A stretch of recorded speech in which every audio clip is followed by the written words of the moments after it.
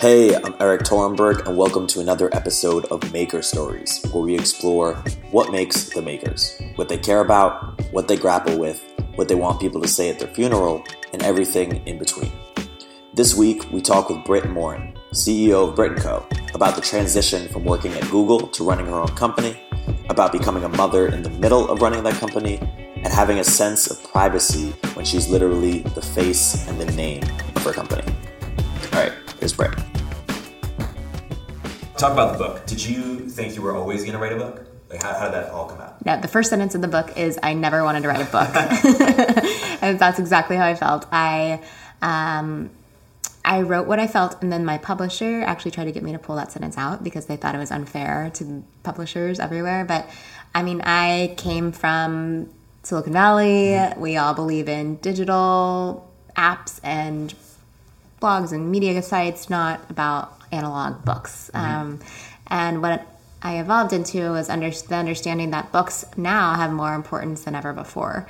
They are things that we not only go back to time and again, but often even leave out on tables and desks and shelves to remind ourselves that there is an analog world out there because we have become so digital. And it's something that I really wanted to invest a lot of time into, both as kind of like an art piece and a reference manual, but also like a comprehensive version of all my thoughts of what's happening with technology and creativity and the home. And so what do you want readers to most walk away with? I want them to understand how technology has and is still changing the way we live at home and how we can create at home. If you think about my grandma's generation in the 1950s, the biggest innovation was cake mix. This was like a huge deal for people because for the first time ever, women who were homemakers didn't have to bake a cake from scratch. They saved time. It all goes back to time savings, actually. For my mom in like the 80s, it was the microwave. And for me, it's the iPhone.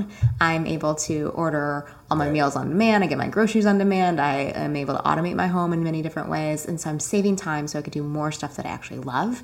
And on the flip side of that, self-manufacturing is actually coming into the home in all kinds of cool ways, whether it's machines and gadgets that actually help make our food for us or tell us when our food is perfectly done, like the June Oven just launched or sort of was announced, which I'm excited about. And also, 3D printers. I'm an advisor for a company called Electrolume, which is the world's first 3D printer for clothing. And the future that if you have one of these in your closet, it might not be 10 years from now, but still the idea you can download a J.Crew sweater from the internet. It's specified to your size because you have a 3D body scan of yourself, and then it outputs a sweater for you in a couple hours that's perfectly tailored to yourself. Like, that changes not only the fashion industry and retail industry, but also how we live our lives at home, what our closets look like at home, how we get ready for the day. So the book is really, again, very comprehensive about all of that stuff. It's also just like a practical book for all the people who grew up without knowing how to do anything at home, like a lot of us, because we didn't have home ec or shop class or parents that were around all the time because they were working when we were young. So did you have that? I had that, yeah. My parents were both working. Yeah, I come from like very middle class Texas, like suburban. My mom is a court reporter. My dad started from the ground up. He was a car salesman at one point. He was a restaurant manager, and he worked his way to be an executive at USAA, which is one of the biggest insurance and banks. What did you think you wanted to do growing up? I like any kid, I had like a million things I wanted to be. At one point, I loved animals, so I wanted to be a veterinarian, and then I got really into science, and I really wanted to be a geneticist. I was fascinated. Were you always like a super achiever? Oh yeah, I mean, I was the girl. Only child, older? Second child, 2 children, just me and my brother. Gotcha. I was the baby, but I was the girl who was like class president, teacher's pet, perfect attendance, like captain of the soccer team. All of those things. I like annoy myself saying that because I totally get why other people would think that about me. But in veterinary geneticist, I was fascinated with the Human Genome Project that was going on when I was a teenager, and I was like, oh my god, we're gonna be able to mutate our genes and we can cure diseases. And I was wanting to be that. And then at one point, I wanted to be an orthopedic surgeon. And then I got to shadow an ACL surgery and saw what goes down when that happens and vomited in the operating room. And I was like, nope, not going to be a doctor. And I started taking computer science classes and got really into tech and knew that I wanted to just come to Silicon Valley and and work in tech. 2000s or? This was, early 2000s. So I graduated high school with almost 2 years of college credits and graduated college early and just moved straight to Silicon Valley. Were a lot of girls doing this at the time, or? No, I mean, there are 2 girls in my computer science class. And so that just came naturally? Like, how did you think about that at the time? I thought it was like a really interesting class to me. I preferred a computer class to like a history class or anything like that. I just thought that was much more interesting. And I mean, having guys around didn't really bother me. It was just like I didn't have many girlfriends in the class, so it wasn't as fun socially. And so you moved to Silicon Valley right after college. Is that when you started Google then? Apple. Yeah. So I started Apple, and then I went to Google, and then I left and started Brit & Co. And at this time, did you know you wanted to start something, and you were just getting big company experience first? No, just big company experience. Google, I tell people, was like the best MBA I could ever have. Mm-hmm. Actually, starting a company is probably the best MBA I could ever have. Yeah. But at Google, they give so much autonomy and responsibility to like 22-year-olds that I had multi-million-dollar budgets that I could do what I thought was smart with, and I do think I made a few good smart decisions there. I had direct reports when I was 23 and 24. I was meeting with the CEO of like Sony and Logitech, and I think the most interesting product I worked on was YouTube, and then within YouTube we launched Google TV, and so it was the first real hardware product other than Android that Google launched, and really was about that intersection of cable operators and TV networks and content providers coming together and digitizing their content. And I was so highly exposed to the media world at that point, and the incumbents and how slow they were, and how they literally didn't believe me when I told them that internet video was going to be a really big deal over the next few years and that they needed to get on board early.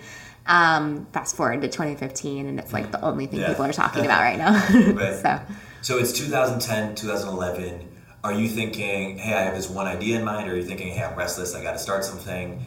How does Brit go about? I was thinking, I'm 25 now, because remember I started early. I was like 20 when I came to Silicon Valley. I've got a few years of experience. I kind of get how this place rolls. I have no kids at the time, no husband. Like, I have saved enough money from working at these places. Like, I should take a risk and just start something. But I decided to take a few months off before I did that to just kind of reset myself. And that's when I joined Tech Shop, which is just opening up in San Francisco. It's like a gym for making things. You pay $100 a month.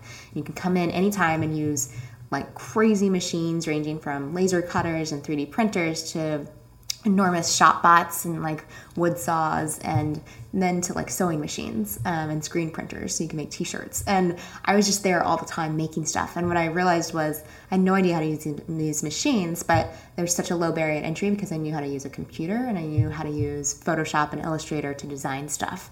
All I needed to do was design something in Illustrator, press a button, and it literally exported on a piece of wood in the laser cutter. Mm-hmm. And like my mind just exploded at that point. I had so many ideas of what I wanted to make and all these different things I could do, and it's such a low cost to entry. And instead of going out and buying all this stuff at big retail stores, I would just make it and I could customize it. And all my friends, my girlfriends, would come up to me and say like, wow, you're so creative. How did you do that? And I was like, I'm not actually like, well, first of all, like, why aren't you creative? And second, like, I just learned this. It was like, it's not hard. And why can't you do it too? And I just saw that most adults, women specifically, have a lot of insecurities with their creative confidence. Mm-hmm. And it became a mission of mine to try to resurrect that in them, because when we were all little kids, we had no fear with anything creative, and all of a sudden we turned to be adults and we can't draw, we can't paint, we can't make anything, we can't cook, like we become afraid. So that's why Brit & Co. started, and I think it's so awesome to fall into that organically. I was actually in the middle of starting a health and fitness tech company. I had a co-founder. We were about to raise a seed round. What type we were doing, we had a whole alpha built. it was like a body analytics platform. So we would measure everything that you ate and drank and all of your workouts and everything like that. It was like Mint, remember the old Mint, for your body. Right. And I was super into that because I do care about people being healthy, obviously, but this felt so much more innate to who I was. And I sort of recollected everything in my life that teed up to this point, and the fact that it was so mission-based, and also just like the wave was coming. I could feel this happening in society. It wasn't just me. Pinterest had just launched and DIY was the top category. It was all millennial women like going crazy over like knitted scarves and stuff. And there was nobody serving them with this. There's like kind of traditional media companies like Martha Stewart and the Food Network and HGTV, and otherwise there was nothing. And I just felt like we could build a new type of business that would both give these women the tools they need, both physically and digitally, and also connect them with one another as a community. How different was the first iteration from what we see today? First iteration was much different. Well, in the sense that the business strategy was different. So we always wanted to have a content strategy built in. From what I learned at YouTube, like the reach you can get from creating a media company is just huge. And if you can get an audience to trust you and market to them for free, you can get them to do what you sort of want them to do from a business perspective. What I initially wanted them to do is to download a suite of different apps. We were going to make an app for weddings, for home, for different types of like life moments that were all about creativity and do it yourself. What we found though was that the content site just started growing faster than we thought. And so I took my engineers off of building apps and put them onto optimizing the site and audience development and engagement and all of those things, and building like a legitimate media company first and figuring out how we would monetize it later. Sounds familiar. Yeah, as many seed round startups do. But that was like within our first year, and I don't think if I would have made that decision, we would be where we're at today. Mm-hmm. How would you, if you can go back to where, and I know there's no regrets, but if you can go back, right, 2011, knowing what you know now, would you do anything differently? I would have trusted my instincts faster. I think it's true what they say, like especially it's every instinct, from like knowing when your users are telling you something or the data is telling you something, and you should probably like figure out how to pivot into that, especially when you're in your first year. Secondly, if there are people that just aren't right for your team, like how to move away from those people faster. We haven't had like much churn or anything at all, but I think I had never had to like fire people before, and so making sure that we were just hiring faster and smarter and better every time, especially in your first year or two, is really important. There's over the last few years, there's been a lot about like when people talk about minorities in tech or women in tech, that like role models is the most helpful way, like obvious examples that people can point to and think, hey, I could be like them. Were you thinking at this point that, hey, I wish I had someone like that for myself, and maybe I could be like that for other people? Or I mean, at that time, sort of still now, it's like Cheryl and Marissa are like the two women that people know in Silicon Valley. And I'm so grateful to know them both. And Marissa was one of my managers at Google and taught me a lot there. I do think that there are many other women who should be just as like spotlighted as those two, but there's also this new generation of women who are sort of turning 30 or like late 20s, early 30s, who will be those women over the next few years. You're already seeing so many of them. I don't know if you know the company LearnVest. Alexa Von Tobel just sold it for $275 million. She's in New York. Like she started. I remember when she was telling me she was going to start that, I was like, that's an interesting idea. And I didn't even really understand it. And it's like 2008, 2009. And you're seeing Miriam, the founder of Minted, just like crush it. Like there's just so many cool women out there doing amazing things. Birchbox, oh my gosh, those girls are awesome. They're friends of mine. So I do think that other women our age, but also these women and even young girls into like middle school and high school and college age levels are aspiring to be entrepreneurs as well. And some women are like, I don't want to talk about it. I just kind of want to let my example, be the story. Are you in that camp, or are you in a different camp? To be an example for others? Yeah. Oh, I mean, if I can be, awesome. Yeah, for sure. Like, we need more women to be examples. So I'm happy to be. I often have young girls shadow me at work just to learn, like, how I operate and what kinds of meetings I'm in all day and the types of decisions I have to make. And they get to see, like, the real world of a CEO in a startup. So it's really fascinating for them. As a young CEO, and this is something we think about a lot as we're growing our team, what did you say, hey, I'm really good at? And what did you say, hey, I need to hire for this? Like, I should be focusing on this. And I need, these people to help me out. It's a great question. And you tend to think you're good at a lot of things. That's probably the first learning point. It's like there's always someone, like, I'm a generalist, I would say. I feel like I'm good at a lot of things, but... Are a lot of the founders generalists? I think so. Unless you're like a technical founder, then you're obviously a specialist. But hiring, I think I'm good at product design. And I did that a lot at Google and Apple. But like, when you hire a really good product designer, you're like, oh crap, I don't know what I'm talking about. And the same thing for, like, in the beginning, I was writing everything, and I've never been a journalist, but I think I write well, and I take good photos. But when you hire like an amazing photographer and an amazing writer, it's like, okay, you're gonna let them take it. So what's cool about being the CEO, though, especially of a startup, is that you get to do every job before someone else does it. So you innately have a respect for those people and the job that they do. But at the same time, you can sort of help them overcome challenges and roadblocks. The stuff I really don't like are like HR, operations, finance. We just brought on a CFO who's awesome, and I used to always also have to be like the bad guys. Like, people are like, oh, we should do team lunches it's only like $20 a person, and I have to be like, I don't know, like, we're tight on our budget, and now I can just be like, Nicole gets to decide. So I'm never the bad guy anymore. It's funny. We have something too. Everyone will be like, can I get my product on? And then we just have this like European guy. Yeah. And he comes in and he's like, sorry.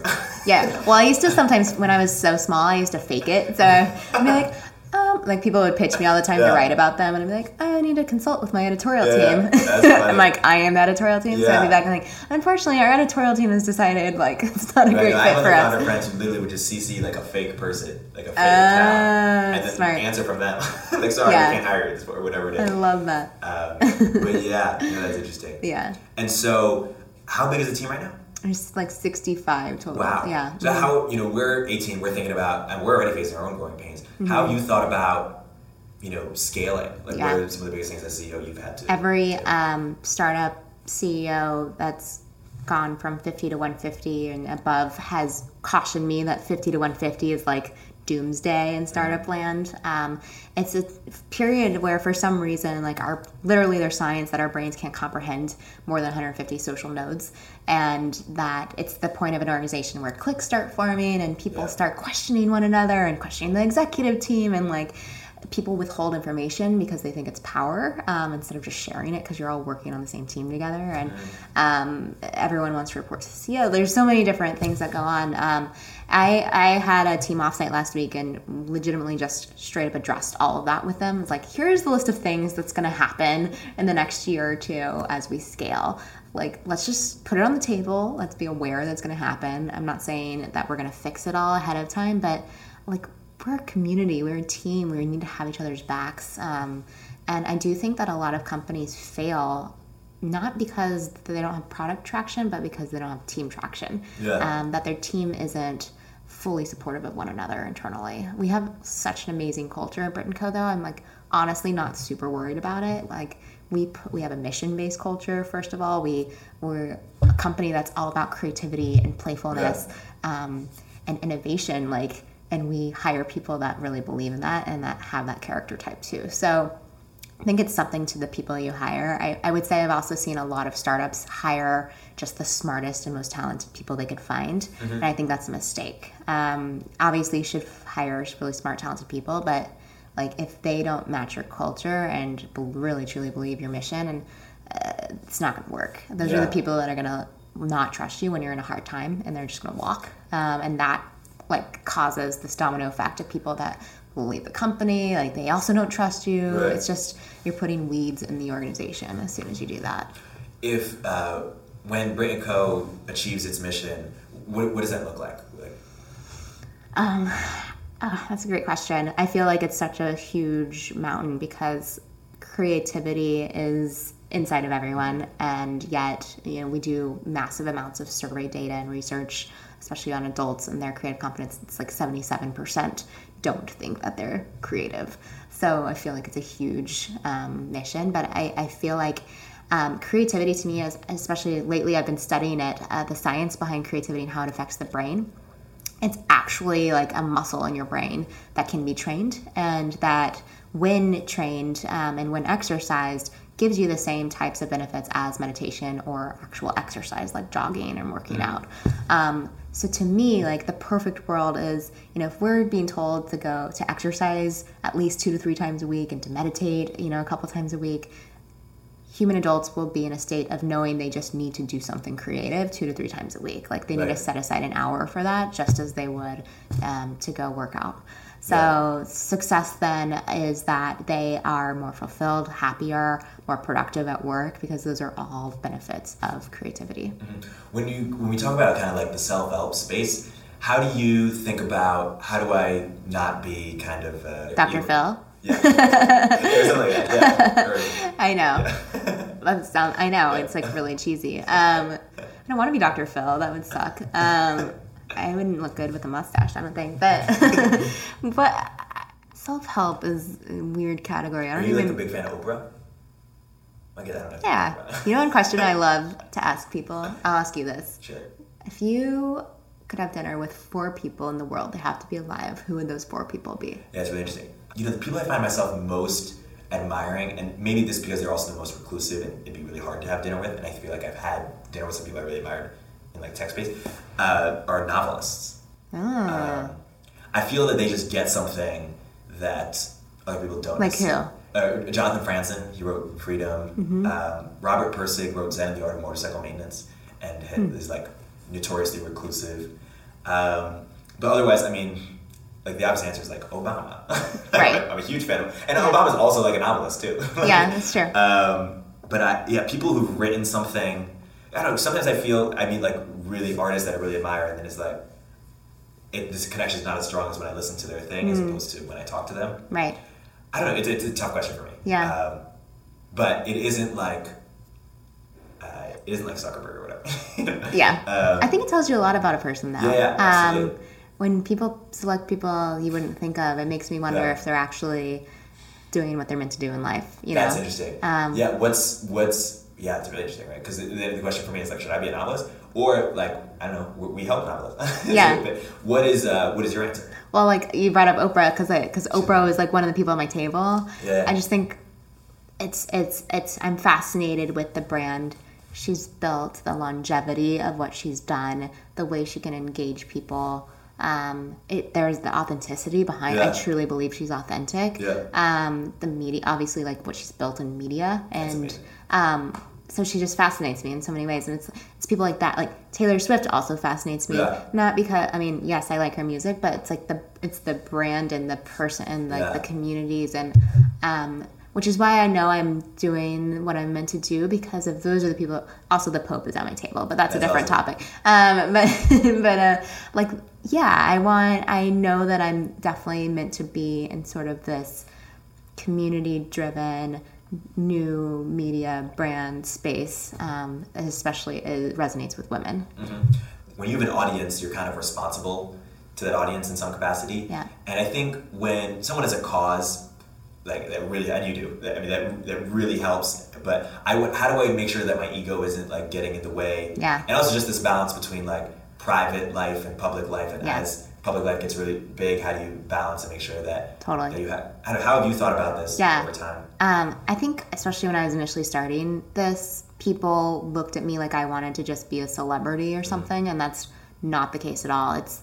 I wasn't trying to start a company to be that. I put my name and my face in the brand because from when I was at YouTube, this generation wants to connect with real people. Yeah. They don't want to be sold to or talked to from a brand. Like, they want to know there's a pulse on the other side of Twitter and Instagram and like whatever place you're reaching them.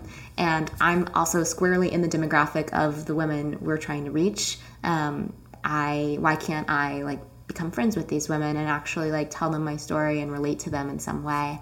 But the Co is about the community. It's all of the designers and makers and artists and inventors who are just like me, and might be better suited to be more accessible and relatable to our community. I don't know. I just felt like it also kept me authentic. It kept the brand authentic.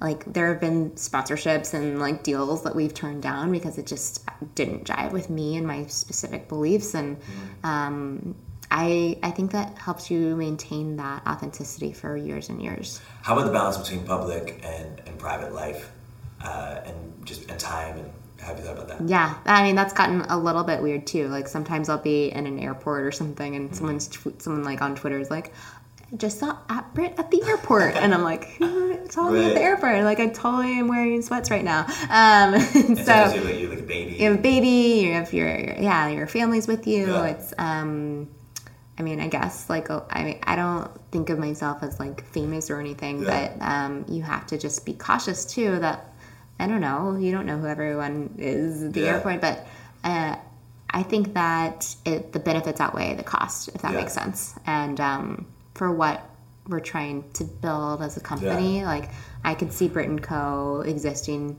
similar to Oprah for decades, and I would love that, because I truly love what I do, and I love the people we get to reach and connect with. And when people do see me in an airport, I actually want them to come up and talk to me, because like, that's meaningful. I'm like, how do you even know me? And Britt & Co, like, that's amazing. I feel like it's like a testament to success. So and it's amazing. And I'm curious, as it, like, I wouldn't necessarily have Oprah at my dinner table, but I probably would have her at the microphone if you asked the same question. Like, because I think it's so curious. Wait, there's a microphone at the dinner table? If you could say, who would you want to interview?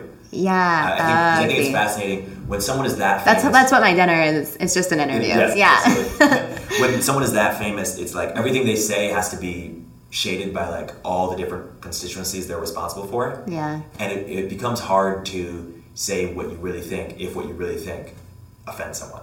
Right. In any way. Right. Is that fair? In an interview format? Or is it fair? Like, is it like, and so I wonder, when people start asking, and we are not famous in any capacity, but they're like, we are responsible. We have people who, if we say something, people will get offended and they will listen, and that compromises some personal. Oh, I see. So, because if you say something, it reflects on the brand, essentially. Yeah. Absolutely. I mean, Tina Sharkey, who's one of my board members, and she's the former CEO of Baby Center, which was like the biggest site for moms for 10 years. The best piece of advice she ever gave me is the one I answer when anyone asks me what's the best piece of advice you've ever been given, which is you only have one reputation. Wow. And you have to be so careful with what you say and what you do, and people will remember, and it can tarnish you. I mean, like Paula Deen, as an example, and I don't know what's happening with Donald Trump right now, but it's it really does. I think genuinely, if you maintain hard work, and if you're always trying to be a good person that's trying to do good for other people, yes, you can put your foot in your mouth and you can maybe look stupid sometimes, but that, I think, still precedes everything else you're doing. Yeah, absolutely. You became a mother last year. Yes. How has that changed your workflow? Yeah. Or just your life in general? I mean, how have you thought about that? Yeah, I know. Well, I learned I'm not good at not working. So I tried to sort of take a little mini maternity leave, but that didn't really work out so well, because babies also sleep a lot when they're first born. And anyways, I've learned to restructure my time, though, and prioritize ruthlessly, as Sheryl Sandberg would say. Yeah. I also have a work block in place every day from usually 9 to 1. It's my work block. So I'm just trying to actually get stuff done. 1 to 5 is my meeting block. And then I'm out of the office at 5. And sometimes I'm like literally one of the first to leave my whole company. And some CEOs would think that that's probably weird and hard, and like, why aren't you staying till like 10 like the other engineers and everyone else? But I think it sets an example that family is still first, even when you're in the startup. Doesn't mean I don't put the baby to bed at 7 and get back online until 10 or 11, but it means that I'm leaving the office to go be with my family for at least an hour or two. What do you think is your core competence or what you're uniquely best at? Maybe that's like a combination of skills or perspectives, but... Oh, have you taken the Myers-Briggs test? Everyone tells me to. Really? Yeah. Oh, you totally have to do this. I'm really good at synthesizing a lot of data and making a really quick decision. And I think getting people to agree. I'm pretty good at taking others' opinions, synthesizing that data, developing a decision that's not just me telling people the decision, but it's as if we're all making it together. And the test told you that? Huh? The test tell you that? Or what does that do? Yeah. My 5 so I guess I can tell you my 5 strengths, according to Myers-Briggs. Achiever, competitive, woo, which is winning others over, futuristic, and strategic. Okay. So it tells you a little bit about... And we were talking about you've been achiever as long as you remember. Yeah, I'm like the crazy overachiever girl. So I haven't been an achiever, but I've wanted to be an achiever as long as I remember. Really? What type of grades did you make in school? Like B+. Always really? B+. Yeah, I didn't say... Oh, I thought you were an A- type of guy. It's A-. That's not all the way A+, but A-. Oh, that's yeah, but still A. Is that a backhanded compliment? No, I think it's great. I just never... I was a kid with ADD. I was always like doing my own stuff. Yeah. And I knew from a young age that adults really didn't know what they were talking about. And so I thought I knew what I was talking about. So I was like, why do we have to learn math? Yeah. They're like, math is very important for a lot of reasons. But yeah. It was never like explained. Like I didn't care. I didn't get my internal sense of success from grades. What did you get it from? I would make my own goals and I would try to achieve them. And as a kid, I was trying to make the NBA, and I didn't achieve it, but I was pretty good at basketball. Oh, good. And then I wanted to be a coach, and then I got like pretty far in that. Like I've always said, I wanted to be really good at X skill that I'm not naturally good at, but if I can get kind of good at that, I would be really impressed with myself. Yeah. And then I was like very systematic in how I did that. But I always had this ever since I was a kid. When I was like 7 years old, I was like, I'm gonna make the NBA. I'm gonna play basketball 2 hours a day. And that was because I was a middle child. My siblings were super talented effortlessly. What's the deal with the middle child thing? What are the repercussions? Basically, that you're like independent because no one pays attention to you. That you kind of devise your own ways of fitting in, but you really long for love, and you you have something to prove. Yeah. You really have something to prove. Yeah. But I just knew that school wasn't the way that I was. And then I got to college and I was like, oh man, these are huge lecture halls that have nothing. I studied economics that have nothing to do with. And my parents were also immigrants. They had kind of their own expectations of what the world is like and what film is like. Did you totally jive with your parents in terms of like expectations of? No, I'm like Mrs. like stubborn and independent girl, and even from the time I was like a little girl, they just knew they couldn't tell me what to do, and I would always I was never bad, so they just at some point let me do my thing and let me make my own decisions, and luckily I chose the smart decisions. I was never the sneak out of the house and go get wasted high school kid. I was on the the student council. But my parents, I think they generally gave me a lot of trust and independence, which was nice. Where do you think your something to prove comes from? It's a good question. I don't know. That's a great question. Maybe the fact my mom is from a little town called Abilene, Texas. She didn't even go to real college. She went to a court reporting school and has been a court reporter her whole life. My dad, like I said, was from, at first, a very wealthy family. They went bankrupt. He was on his way into college and then had to just completely drop out and work at a restaurant. And he had to sell his car and build a car on his own, a little DIY in there, and start from the bottom and build up. So I think part of it was can I prove that I can be successful out of the gate and not have to go from 0 to 100 by really jumping ahead of college, getting a good first job, and starting to get and sort of build my own future. Yeah, it's interesting. Do you ever feel that there will be a point where does something prove ever go away? I don't think so, especially not with my personality. Yeah. There's always something more. Do you do yoga? To calm down? Meditate? Are you calling me I'm just curious. I thought about it for myself. I do creative stuff, which again goes back to like meditation. I chill out. You know what's funny? I actually think having a baby chills you out more than it stresses you out because like the moments of calm when you're just with them, you have to put away your phone and everything and just like be. It's like my digital detox is when I'm like putting my baby to sleep every day, which is cool. So that's like my form of meditation and yoga. I do yoga though. Yeah. What am I not asking you that I should be asking you? That you have an interesting kind of perspective on.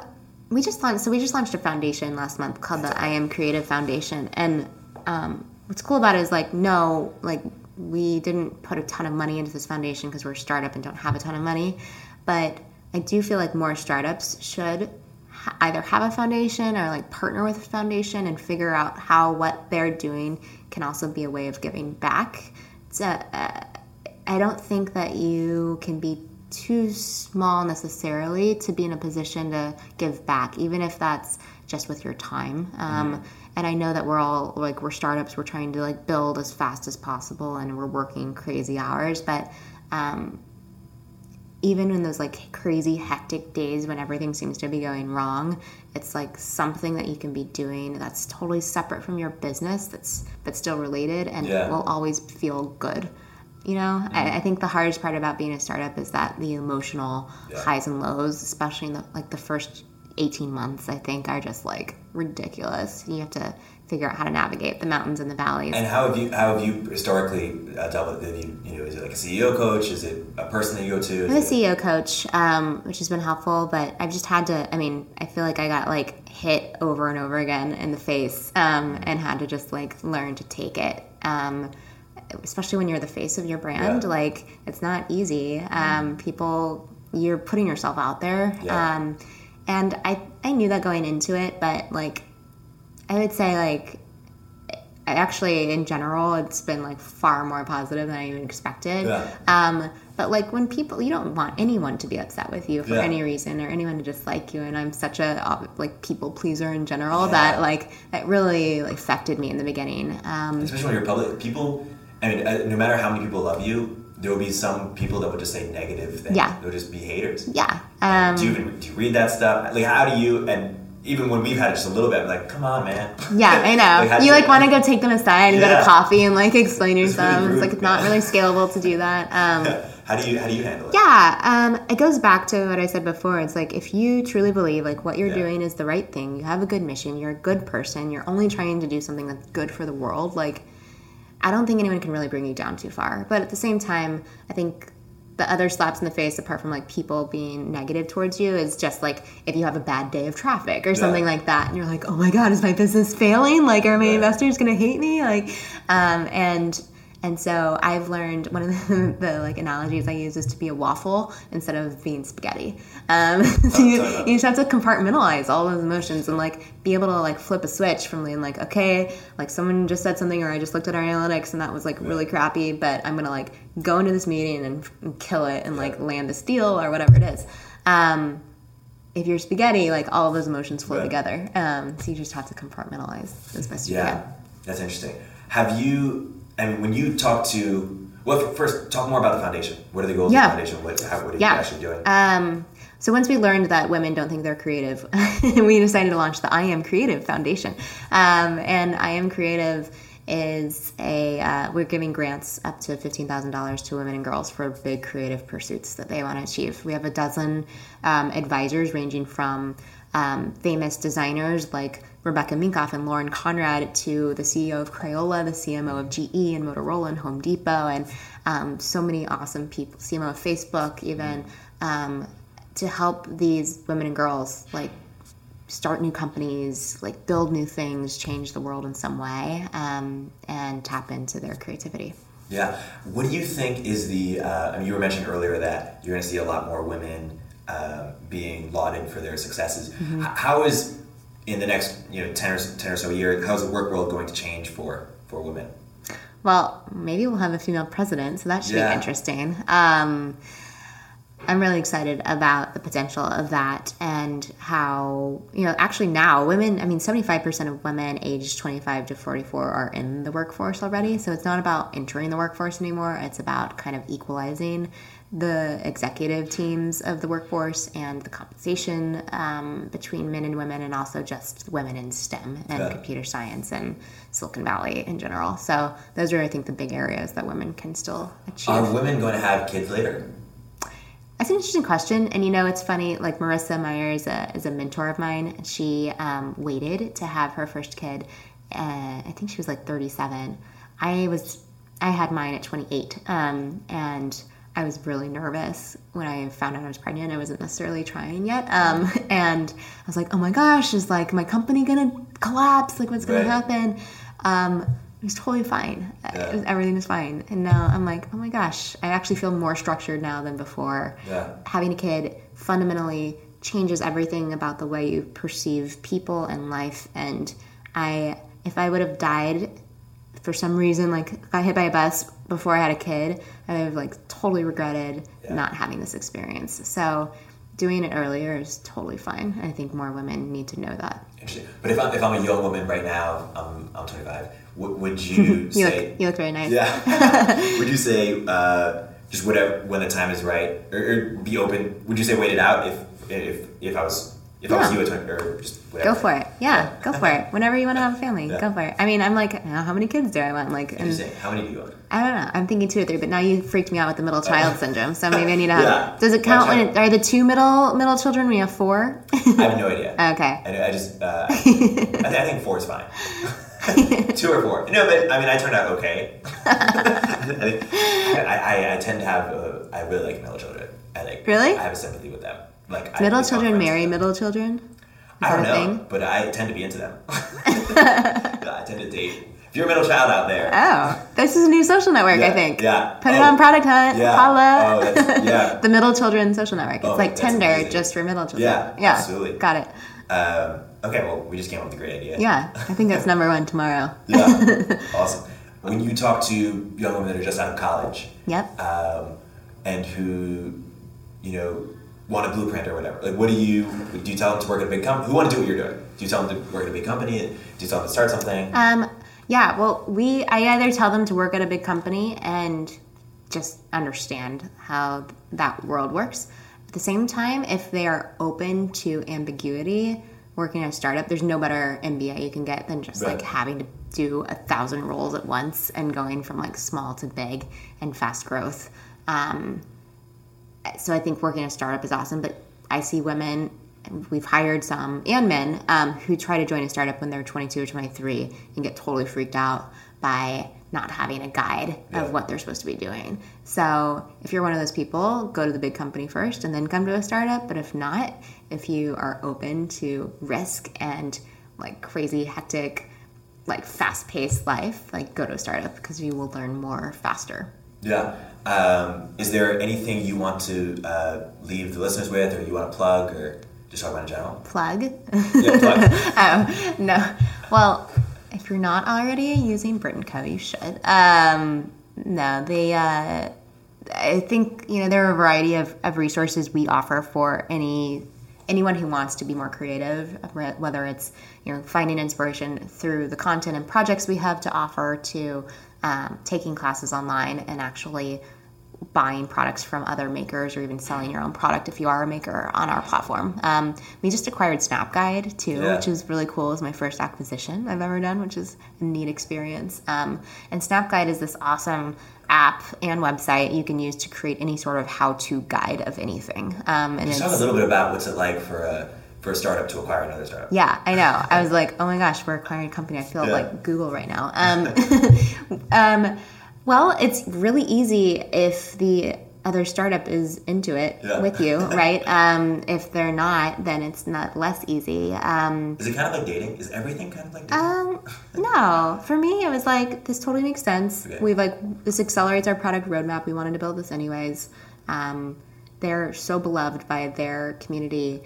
Apple literally pre-installs their app on every device in every Apple store. So it's like their design and product is amazing. So it's really like once me and their founder, Daniel, agreed to the terms. It was just about making sure our investors agreed, and then the lawyers just had like 1,000 contracts they had to get through. But other than that, it was pretty straightforward. And both of our communities were so excited about the news. It was like, oh, this makes total sense. Like, I love it. Like, perfect. SnapGuide lives on. We're keeping it alive. It's its own thing still. Brit & Co. is even stronger, has a stronger network, has a user-generated content tool. Like, it was a win-win. Awesome. So it totally worked out. Cool. So, lastly, where can people find you online and get the book? Sure. I am at Brit on basically every social network, and the book is on Amazon. It's called Homemakers. There's a little play on words there. And our website is brit.co. Perfect. We'll see all that on Product Hunt soon. Thanks, Brit. Thank you.